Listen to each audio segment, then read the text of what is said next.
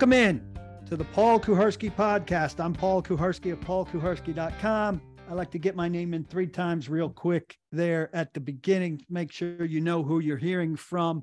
And we've knocked that out and we'll get right into it. I talk about the Tennessee Titans. I am talking to you on Wednesday evening, December 21st. And I just wrote about an hour ago about Ryan Tannehill being very likely out for the remainder of the season with his right ankle injury. Adrenaline clearly carried him through in Los Angeles after, on a short run, he got his ankle rolled really badly. He was down on the field for a good length of time, walked off very slowly, was in the medical tent, the blue medical tent, for a good while, then got on the cart, which had to take him, about as far around the stadium as you could go, halfway around the stadium, to go into the tunnel and get whatever checkup he got. On that cart ride, he had his, shoe off and his sock just covering his toes, really. But he seemed in a pretty good mood, maybe somewhat relieved there that it wasn't worse upon that examination, and maybe that the pain had subsided somewhat. And he gave waves to Titans fans who were acknowledging him and getting his attention multiple times during that cart ride. And look, it looked really bad. The videos that were put out of the replay from the telecast, I freeze framed it, and then armchair doctors were, saying it was broken, it was dislocated. Certainly wasn't any of those things, because Malik Willis ran one series and Tannehill was back on the sideline while the defense was on the field. He was on his feet. He had a new tape job. And he was talking to Willis, but he wasn't sitting. He wasn't on crutches. He wasn't nursing it in any way, shape, or form. And lo and behold, when the offense got the ball back, he was throwing some warm-up passes, dropping back even, and he came on the field, played the remainder of the game, and, was not terrible. Engineered a game-tying drive at the end that left a little bit too much time on the clock. And the story, that the Chargers moved to a game-winning field goal with 4 seconds left and won the game 17-14. Tannehill talked pretty explicitly about the terrible, terrible pain that he was in, suffering the injury, and the thoughts that ran through his head about how bad it could have been, and the relief that came that he was able to return to the game, as much as it still hurt. But, an injury like that, if you follow the NFL closely, the key story really comes to be told the morning after. And clearly the morning after was not good. We did not see Tannehill. So the Titans had a walkthrough practice on Tuesday, and that was not open to any degree to the press. And we only had 2 guys talk at the podium. Tuesday was like a Wednesday, but we didn't have an open locker room, and we didn't have a quarterback talking slot. So Wednesday, which was like a Thursday, we did have an open locker room, but, so Henry talked to us the first day, which usually would have been the quarterback day. On the second day, which usually would have been Henry's day, we didn't have a player at the podium in addition to the coordinators. And Todd Downing pretty strongly indicated that Malik would be playing, and Malik Willis, the number 2 quarterback, the rookie 3rd rounder who started 2 games previously when Tannehill was out after injuring his ankle against the Colts. He then missed the 2 games against these same Houston Texans, right? And the Titans won with the heavy Derrick Henry recipe, and then they lost at Kansas City, though they played the Chiefs tight. And then after 2 weeks off, Tannehill returned, only to be hurt again in this game. He wasn't anywhere to be seen. in the locker room today, and we were told that Malik Willis was speaking, and he spoke, as the starting quarterback. So it's pretty obvious that that Malik was going to be the starter for this week. And I was digging, obviously, on what was up with Tannehill, what was up with Dillon Radunz, and what's up with Nate Davis. Those are the three guys I was really chasing, and was able to report later in the day that Tannehill is very likely done for the season. Frankly, one source said done for the season. One source said very likely done for the season. And Dillon Radunz, who played a chunk of the early part of the game in a rotational system with Dennis Daly, and played reasonably well outside of a penalty. Played well outside of a penalty, tore his ACL, which ends his season as well.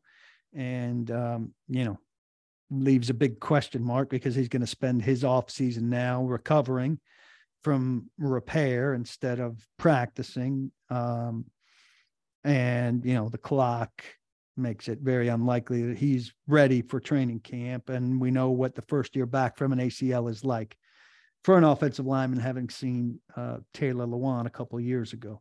Tannehill has been of great service to this team. He keyed resurgence starting in the middle of 2019. They went to an AFC championship game. They've been to the playoffs each year since. You can criticize the playoff performances since, certainly. Bad home loss to the Ravens. Terrible performance in the loss to Cincinnati. And I thought really Judgment Day for him was going to be in the home opener playoff game for winning the AFC South this year. Now, Titans are in jeopardy of not making the playoffs, with the Jaguars hot on their tail, one game behind. The worst thing that can happen for the Titans, if they continue to lose, if they lose their next two games, Saturday against the Texans at home, Thursday, December 29th against Dallas at home, is that they play at Jacksonville. The game is still to be determined if it's on Saturday the 7th or Sunday the 8th at Jacksonville. Even if the Titans lose their two games, they would be playing a win and in game at Jacksonville. But the Jaguars have great momentum now. They've won 3 out of 4. The Titans have lost 4 in a row. And the Titans, who had a huge lead in the division that seemed insurmountable, are in big trouble, having lost 4 in a row and now down their starting quarterback. And they're also beat up terribly. Starting on that offensive line, Ben Jones suffered a second concussion of the season, and he's not going to play this week with that. Dennis Daly's got an abdomen injury, and he was a limited participant on Wednesday. Look, I know you're not dreading being without Dennis Daly, but now Radunz is out, and they don't have a left tackle. It could be Jordan Roos. Nate Davis, the right guard, ankle injury, didn't practice 2 days in a row, and he's had a knee injury for a long time. Ben Jones, I mentioned, is out. Aaron Brewer has a rib injury, and he's been a limited participant for 2 days this week. So that's another offensive lineman. Nicholas Petit-Frere, the right tackle, limited participant 2 days in a row with an ankle injury. So we need to see what these guys do on Thursday. But the offensive line, every single guy is on the injury report. Every single guy. And Jones is not going to play for sure. I think that Nate Davis is going to likely have trouble playing. So I think you're down at least 2 guys there, maybe 3. And I would look for Jordan Roos to be in the lineup. Maybe Corey Levin is in the lineup, and conceivably Daniel Munyer, who was just brought back onto the practice squad, could be activated and play. too many people out there saying, well, there's a silver lining, or this is the best thing that could have happened. They get to evaluate Malik Willis now and see for the future. Malik Willis is not ready.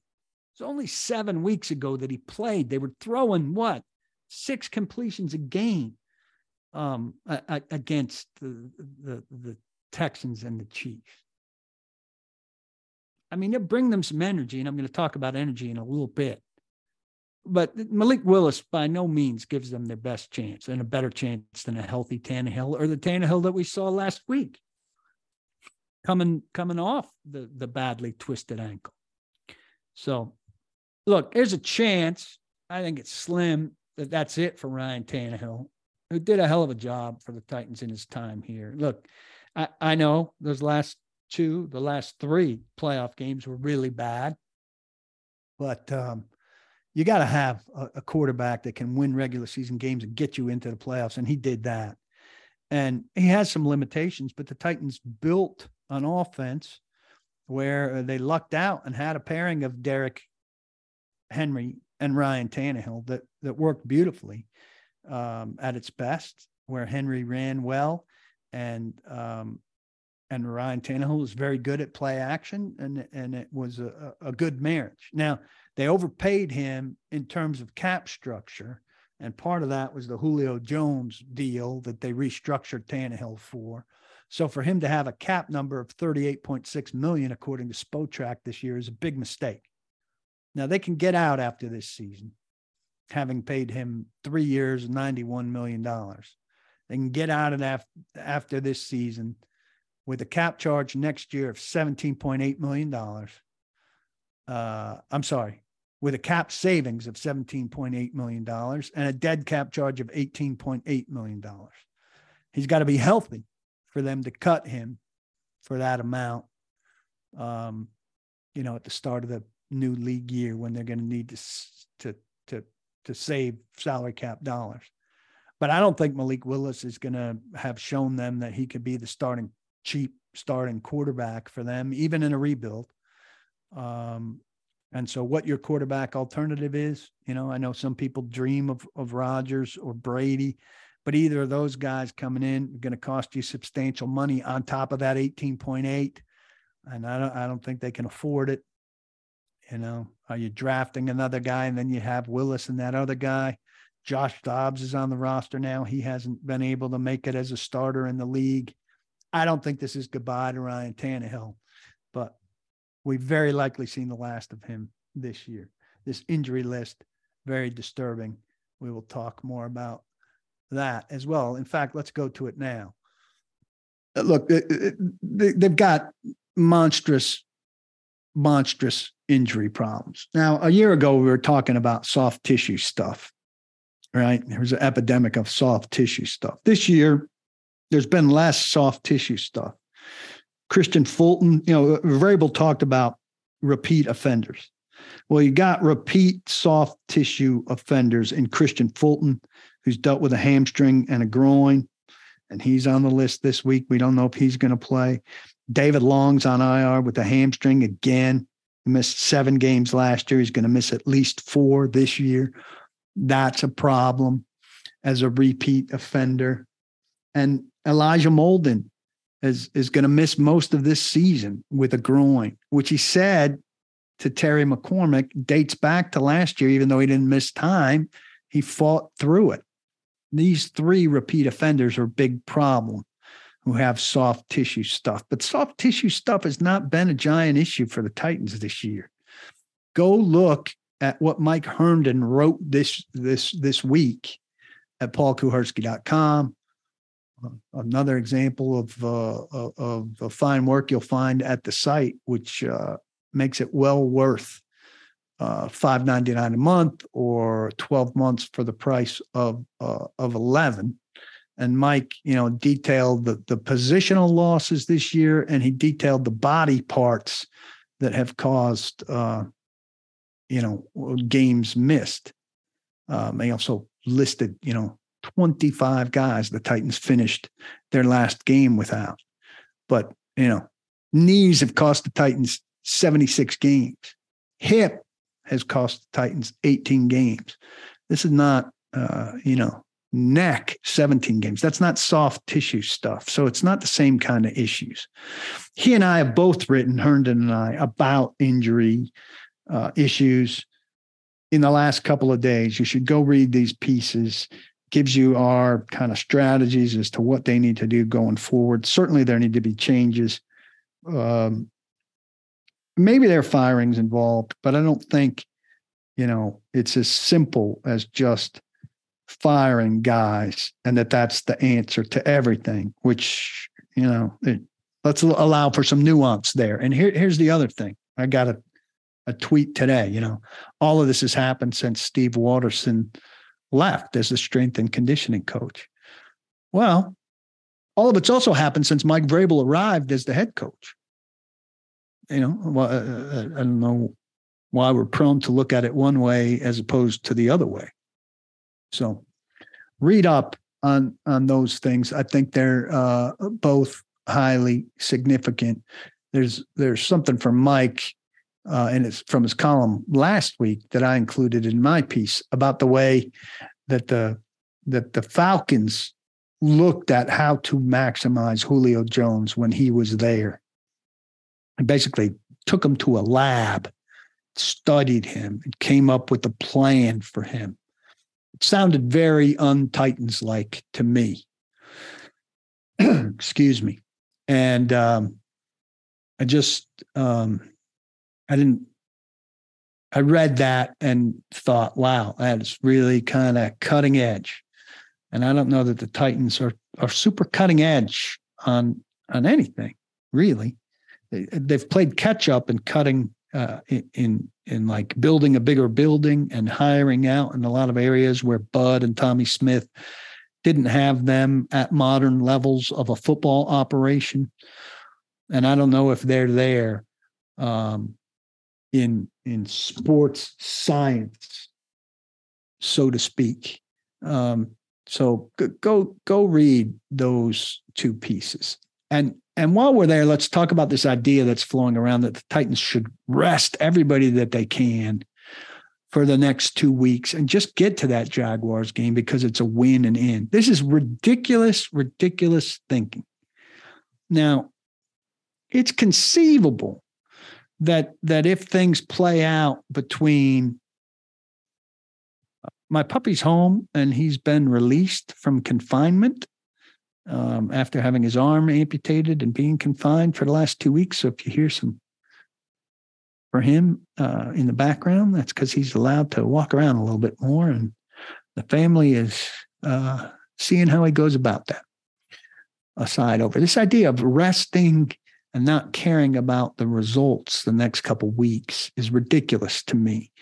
Even if it becomes apparent and the Jags play Thursday night against the Jets. So if it becomes apparent that the Titans can't clinch the division before the Jaguars game, I don't think you just first off, some people are saying rest all the starters. You can't rest all the starters. Like the Titans don't have 10 offensive linemen to play without getting people killed. The Titans don't have 4 competent wide receivers to play in place of the 4 receivers that they would start. They have 48 guys available on game day.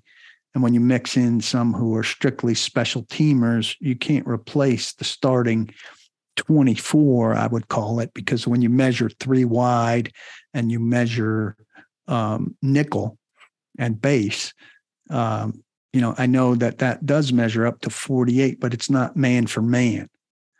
But Titans are in a huge funk right now. And the idea that they could just go mail it in while resting people against the Texans and the Cowboys and then flip some kind of switch as a healthy team and beat the Jaguars, who would be hosting a divisional championship game, is crazy to me. And it's not just crazy to me, it's crazy. The Titans are in no position to flip a switch and turn things on after a 4-game losing streak, and they certainly wouldn't be after a 6-game losing streak. This team has to rediscover how to win. It has to rediscover some faith in itself. It has to rediscover some energy, some ability to rebound to bad moments in a game. All of these things. You've watched the last 4 games. They've got nothing right now. They got no juice. They've got no ability to find a play, to recover from bad stuff, to carry themselves with good body language, et cetera, et cetera, et cetera. It's an absolutely wrong approach to say, you know what, we'll turn off the faucet for 2 more, and then we'll just turn it on full blast for the last game against the Jaguars in Jacksonville, against the best quarterback in the division who's really heated up. You know, Titans were pretty healthy at the beginning of the season when they were giving up some big plays. The Titans at good health are not that good of a football team against good football teams. So I just think it's nonsense. I don't buy into this, please. Please, please, please. Quick mention of Franco Harris, who died this week. And it's very sad news because he's getting his number retired by the Steelers, who don't do a lot of number retirements and obviously have a ton of guys worthy of number retirements, and a ton of Hall of Famers. I had the good fortune of meeting Franco Harris briefly in 2019 when Jonathan Hutton, one of my former radio partners, and I were up at Canton, Ohio, for the Hall of Fame induction weekend when Kevin Mawai was getting inducted. And there's a big Friday get-together of all of the Hall of Famers. There's kind of a meeting, and then they take a big picture. And the big picture is usually on the steps out in front of the Hall of Fame, but the weather was bad that day, and so they took it in the auditorium. We were broadcasting not far from that auditorium and lucked out, and we were able to kind of walk around and talk to some guys. And I got a chance to talk to Franco Harris just briefly about Derrick Henry. Keep in mind, this is Derrick Henry circa 2019. You were a big guy. You like when big guys come into fashion? Oh, you know what? When I watch Derrick Henry, I mean, his power and his speed is just amazing. And I mean, all the attributes that he has as a running back. And, so I'm wishing him a lot of luck, except against the Steelers. There aren't too many guys cutting that mold. I mean, he's the biggest of the big. You get excited when you see somebody like that stiff-arming people around?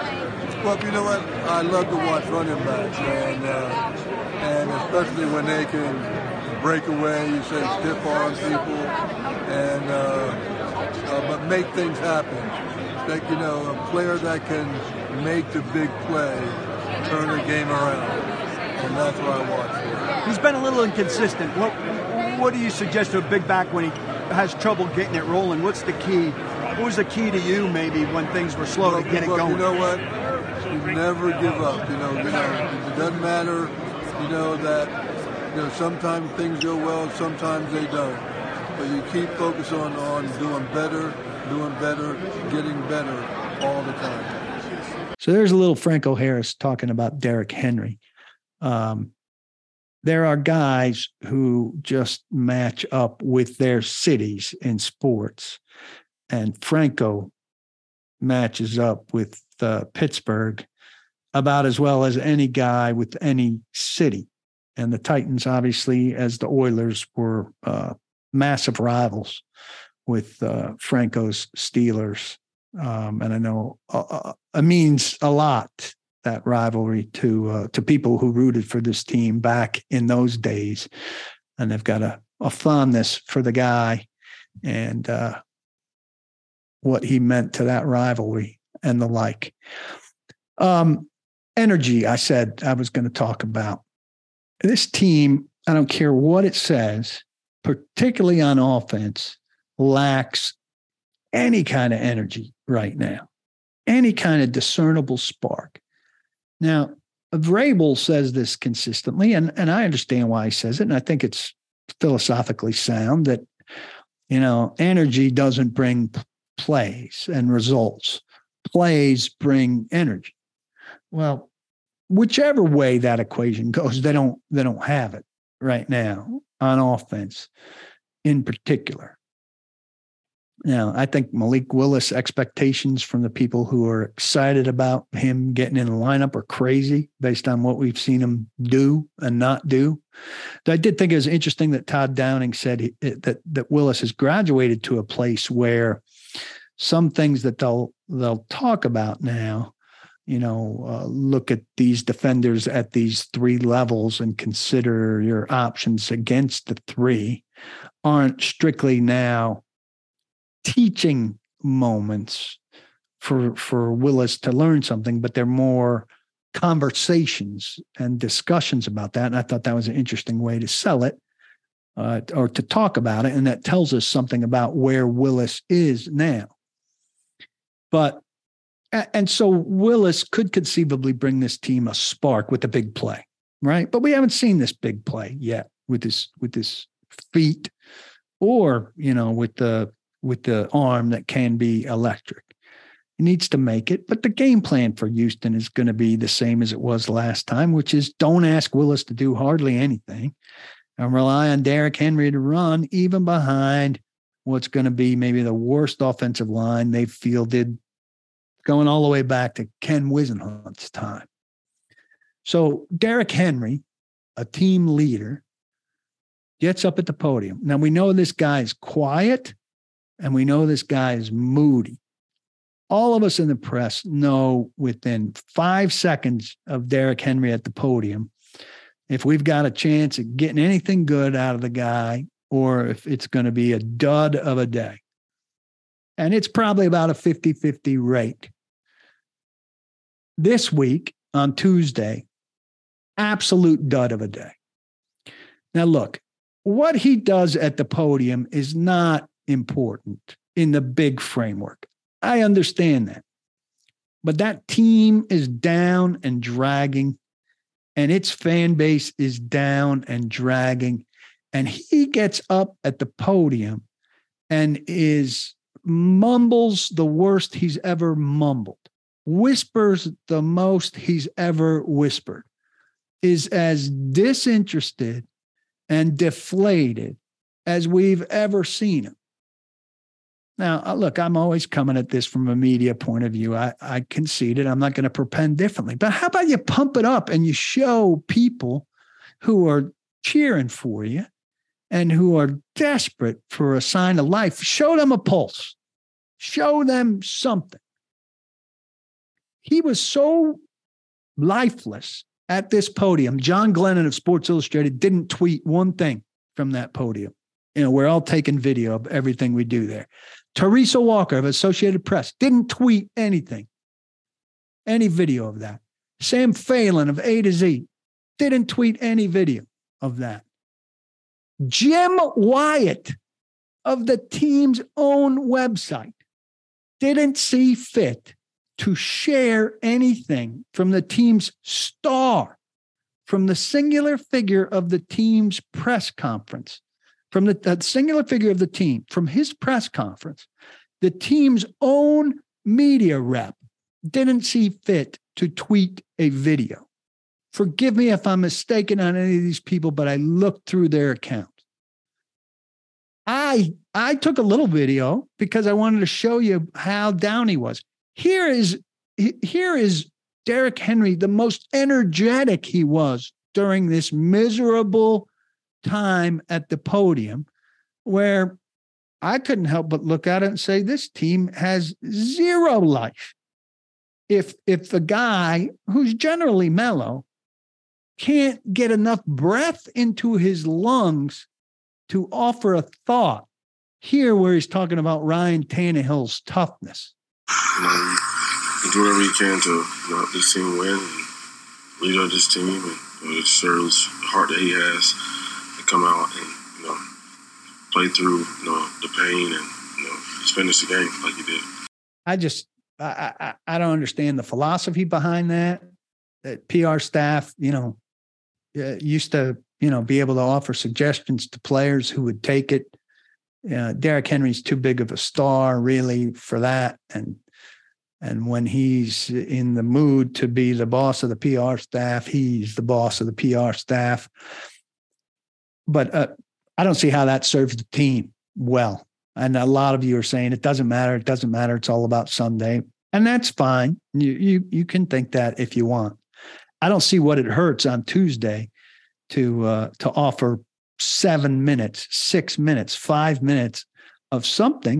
You don't have to say anything interesting, but say it as if you give a shit about where the team is, what the team's doing, whatever, with some breath behind it, some life behind it. Because to me, that's representative of, it's symbolic of where the team is.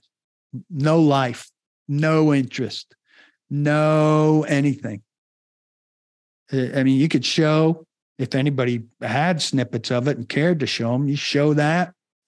And that's representative of where the team is right now. Doesn't look like anybody gives a shit, has any energy, has any desire.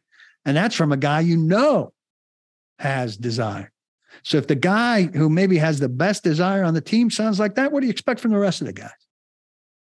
Chris Connolly hadn't played very well, doesn't do much for this team, but he's one of the smartest, best talkers in the locker room. I talked to him about this energy idea, what the team has. I mentioned that I had spoken to Nick Westbrook-Akina previously about the lack of energy coming out of the locker room in the third quarter. So we hit on that too. Here's a couple questions with Chris Connolly about Titans' lack of energy. Obviously energy is necessary to rebound after a bad play or a bad series, but really just having the guys relax and just go out there and do your job. I know it's a cliche to say that, but really that's what it comes down to. You have to have high energy, you have to relax, because if you press, then more mistakes are made. The third quarter is kind of a pivotal time in the game. A lot of momentum swings happen, adjustments coming out of halftime, and so we know that we got to take those adjustments. We got to apply them quicker. We got to be cleaner with them, and then also we got to help everyone around us to do their job. And that means eliminating your mistakes and doing your job well enough to really elevate those around you. I know there's been a ton of factors in these 4 games, and it's not like you've lost them the same way. But do you think energy's been a factor, and that you guys have gotten down at times and not come out of it well? I think it might have been in one of those situations. Ultimately, it comes down to making the plays when the plays are there, quite frankly. And that could be energy, that could be not. You can look at it and you can say a lot of things. Ultimately, the plays got to be made. We got to make the adjustments, and we can't have a mistake that happens twice. We can't have a mistake. I understand that we have a lot of guys who are new. We have guys going in and out, but we got to clean up our details and make sure that even if it is a new guy in there, that we can communicate to the point where he feels like he's been in there the whole time. Seems clear it's Malik's offense this week. He just talked to us. How much energy can he help bring just as a new guy, fresh legs, run around, a little bit different game? A ton. Malik, if you spent 10 minutes with him, you know that he's a guy who has high energy. He has, we think the world of him. He's worked extremely hard, and his game automatically provides energy. It keeps you on your toes. You never know what the play could end up being. If it falls apart, he can make things happen with his leg, and he can do it as well with his arm. So, it's definitely a little bit of a momentum shift, and you kind of got to switch mentalities of keeping the play alive and making sure that you find him wherever he's at. And you guys are at a place, imagine, heck, when things are going good, you could be at a place where one play can kind of flip things and really get stuff going, right? That's all it takes. All it takes is one play. Somebody just step up and make it. I love one-play drives. You have a one-play explosive for a touchdown. That's a great way to have a drive starter. That's a great way to have a starter out of the half. So if we can get back to not only just making the consistent plays, staying on the field, picking up the third downs, but also getting those explosives and playing complementary football, that'll help us. I thought that was pretty good from Chris. And Here's Malik Willis, who didn't really get the initial question about him potentially offering a spark. So I get him to get there at the end of this little exchange. I mean, that's always going to be results based, though. Say, offense been dragging. I mean, you know, a lot of teams win games 7-0. A lot of teams win games 14-0. It's about going out there and trying to win, however that may look like. And whether we got to rush for 250 or whether we got to throw for 300, it doesn't really matter. It's about going and winning games, and that's it. And we're a team at the end of the day, offense and defense. We play complementary football. It's not about one side doing more than the other. It's not about any of that. How about the energy part of it from you? Just getting better, and working on helping the defense out. You're going to bring it? Yeah. I mean, we don't have any choice. What do you mean? In terms of the energy. Oh, I mean, yeah. You got to be the same guy every day. You got to be somebody these guys can look behind and they can get behind and follow. I don't know if Malik can bring the energy or not. Again, you know, him being rah-rah isn't what Mike Vrabel's looking for. What Mike Vrabel's looking for is a play. Plays are most likely to come from Derrick Henry. And I would bet on Derrick Henry producing against the Texans, except Jordan Roos, except Corey Levin, except Daniel Munyer, except Dennis Daly, except whoever they're rolling out on that offensive line. It's just, it's not going to be very good. Two more topics I wanted to hit. I think Mike Vrabel's got a little bit of a dilemma. He's rolling so many new guys through, and this week that includes offensive linemen, as we hit on here several times. But we know he's done it defensively over and over and over and gotten pretty good results. But he talks about, and all good coaches talk about, not wanting to ask guys to do too much, to do things that they can't do. But then when you've got a field full of guys who are limited, how do you do that? Don't you have to ask them to do a little bit more than they can? How do you kind of juggle this idea of, I don't want to ask them to do too much, but if I've got a field full of guys who I can't ask to do too much, what can we really do? So I asked Vrabel about that this week. Well, I think the challenge that we've always talked about is, do you try to do more, right, and try to come up with some magic scheme, or do you try to do less and try to focus on execution? And I think there's a balance somewhere in between. You know, some plays that, you know, maybe we thought, or some defensive scheme maybe that we thought that, hey, let's do that, and then, you know, it didn't go very well, or we didn't execute it. You know, I think that there's always a really great ability to execute your scheme, you know, I mean, what you've practiced and the bread and butter, and, you know, mixing in a couple tweaks in the red zone and maybe on third down defensively. I think trying to have a core of what we do so that these parts that, you know, these players that, you know, whether it's John Reed last week, for example, or Jack Gibbons that maybe haven't been out there as much, or, you know, when Monty Rice was working his way back in, and different, you know, Andrew Adams, and now the volumes for some of these guys have picked up because they kind of know it. So I think early on you probably are better off doing less than you are, you know, a whole lot. So do they find a magic scheme with more, or did they do less by executing? Well, we know execution hasn't been a great feature of this team. But I would expect a very simplified game plan against a team that's only got one win. And that should give the Titans some reassurance. But Texans are coming off two pretty damn good games. Close one against Dallas, they probably should have won. And look, I believe in results. They didn't win it. But when you're a 1-12-1 team, or whatever the Texans are, losing close to a team that's 10-3 or whatever the Cowboys are, is not without meaning. And they just took the Chiefs to overtime, which is, you know, better than what the Titans did against the Chiefs, though the Titans played the Chiefs well as well. Titans lost 2017 to the Chiefs on November 6th. So I don't have stats for you at the end here. I'm going to give you a little bit of hope in the midst of all of this gloom. I don't like the chances this weekend at all. I think the Titans are dead men walking. so to speak. I don't see any reason to believe in anything they're doing based on the recent evidence, right? But listen to Jeffrey Simmons here. I asked him about, being in this underdog role. I hadn't looked at the spread. I'm sure the Titans are favored against a 1-win team, but they sure feel like they're back in that underdog role, right? Nobody believes in them, yada, yada, yada. There's no reason to believe in them. Look at what they've done the last 4 weeks. There's no reason to believe in them. So I asked Jeff Simmons about that. Here's what he had to say. Man, I don't think Dan matter. I think right now it matter.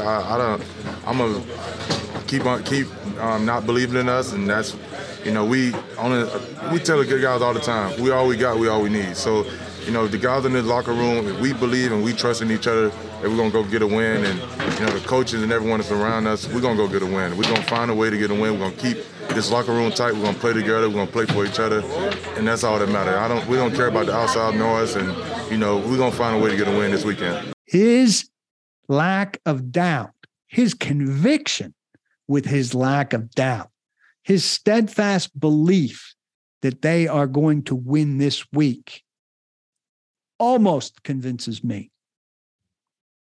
Almost. I'm Paul Kuharsky of paulkuharsky.com. Don't block the box and do lock the locks. I wish for you and yours a very, very Merry Christmas. Please be safe out there, and check my Twitter and my Facebook. I'm going to have video of my 3-legged puppy walking around very soon. Might be the best thing on my timeline because the Titan stuff is not very rosy. Thanks again.